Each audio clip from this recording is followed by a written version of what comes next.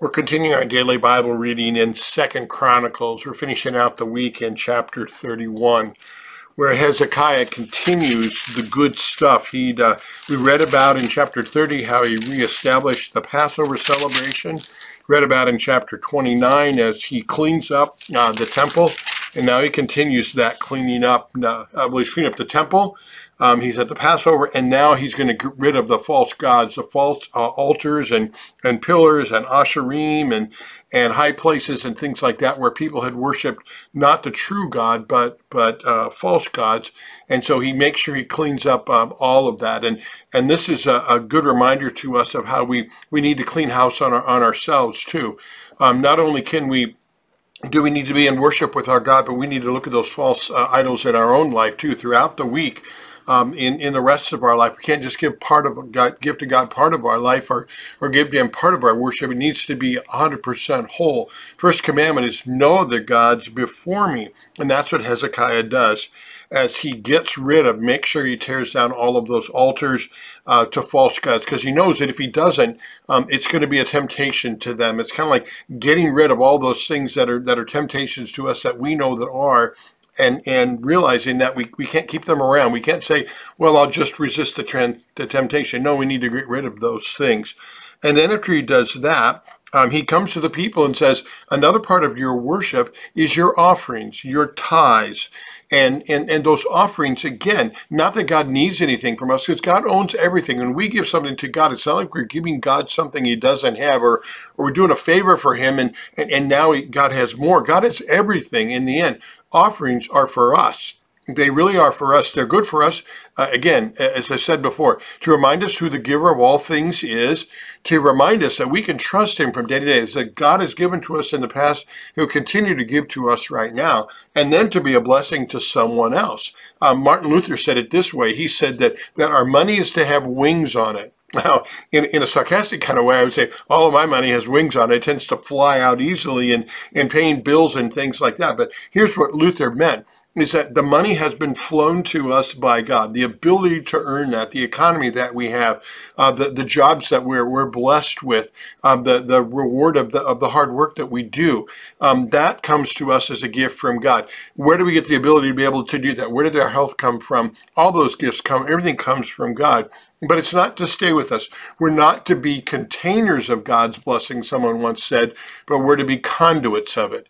We're to receive it, thank God for that, and we don't give away everything, but God has blessed us with enough that not only are we taking care of, but there's always excess. There's an amount, a proportional amount, and that's where the tithe comes in. That's why he says tithe being 1/10, in other words, proportional giving. So it's not the amount I give, it's how have I been blessed, and how can I show that blessing in proportion to the way that I've been blessed. So some people will give more, and some people less than others, in proportion to the way that they've been blessed. And another interesting principle, or important principle, is brought up too in verse 5, where it says, the people of Israel gave in abundance the first fruits of grain. In other words, they didn't wait and see what was left over at the end, because if we're honest with ourselves, if we wait and give what's left over, it's kind of like closets in your house. The more closets you have, the more things you'll save. And so what we need to do is we need to make sure we recognize a number of things. Our first fruits giving means we pick out ahead of time what we're going to give to God first, and we give it to God. And we give it that in our offering. We do that after we've prioritized everything in our life. We looked at the bills that we have, the expenses that we have, and things like that. But we also include in all of that what we want to give in our offering. And we give that offering first, both out of trust in God that when we keep him first in our life, the rest is going to be taken care of. Jesus said, seek ye first the kingdom of God, and all these things will be added unto you. And then also by giving first fruits, we're saying, God, you're our priority. First commandment, no other gods before you. And we trust you, God, that you are going to continue to provide for us. Even though sometimes we can't fully see that, it might not make sense to us. It might not work on the spreadsheet and in the way things work. But this is God. He's not bound to that. How many times haven't you given in a way that was maybe even excessive, and somehow at the end of the month you still had what you needed? You can't figure that out logically, but yet God says with him nothing is impossible. Trust him, see if you can outgive him, and watch him bless your faithfulness to him in everything. So we read about that, and what they gave. We see a great example here. So think about all the things that the people of Judah have been through in this time. They've been through battles. They've been through, good kings, bad kings. And what do they do when they see things going right? They give in abundance. In the end of verse 10, it says, and a large amount was left over. In other words, they gave over and above in the way that they've been blessed. They gave over and above on what was needed. So what does Hezekiah do? He says, let's be good stewards of this. And so he appoints people to take care of that extra, to make sure it's given out proportionally, and that they look at what the needs are there, and they respond in that way. Great financial planning, great stewardship of what we have. In other words, we don't just throw money at things. We look and see where that's most needed, and we respond in that way. And we end the chapter with this. It says, thus Hezekiah did throughout all Judah, and he did what was good and right and faithful. Catch those three words. What was good? God is all about good. God looked at every single day and behold, it was good. In other words, it was good for everyone. What is right? There is a right and a wrong when it comes to everything. The wrong way is only going to drag us down. It's going to bring cursing.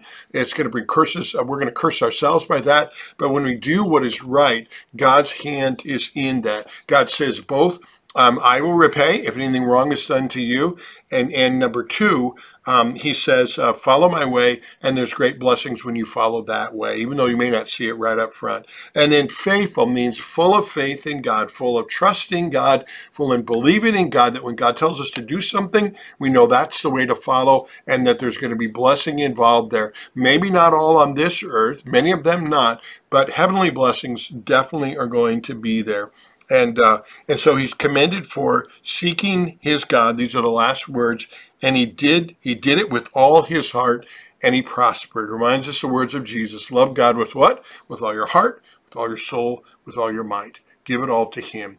Hey, today is Saturday. We're going to be in God's house tomorrow. 9 a.m. worship here at St. Paul, or live stream if that's what you need. And we'll be there with brothers and sisters in Christ. And God's going to be there waiting for us to give us his gifts. And we have the opportunity to praise and thank him for those gifts and be re-energized again for a week of service to him. So God bless you as you do that.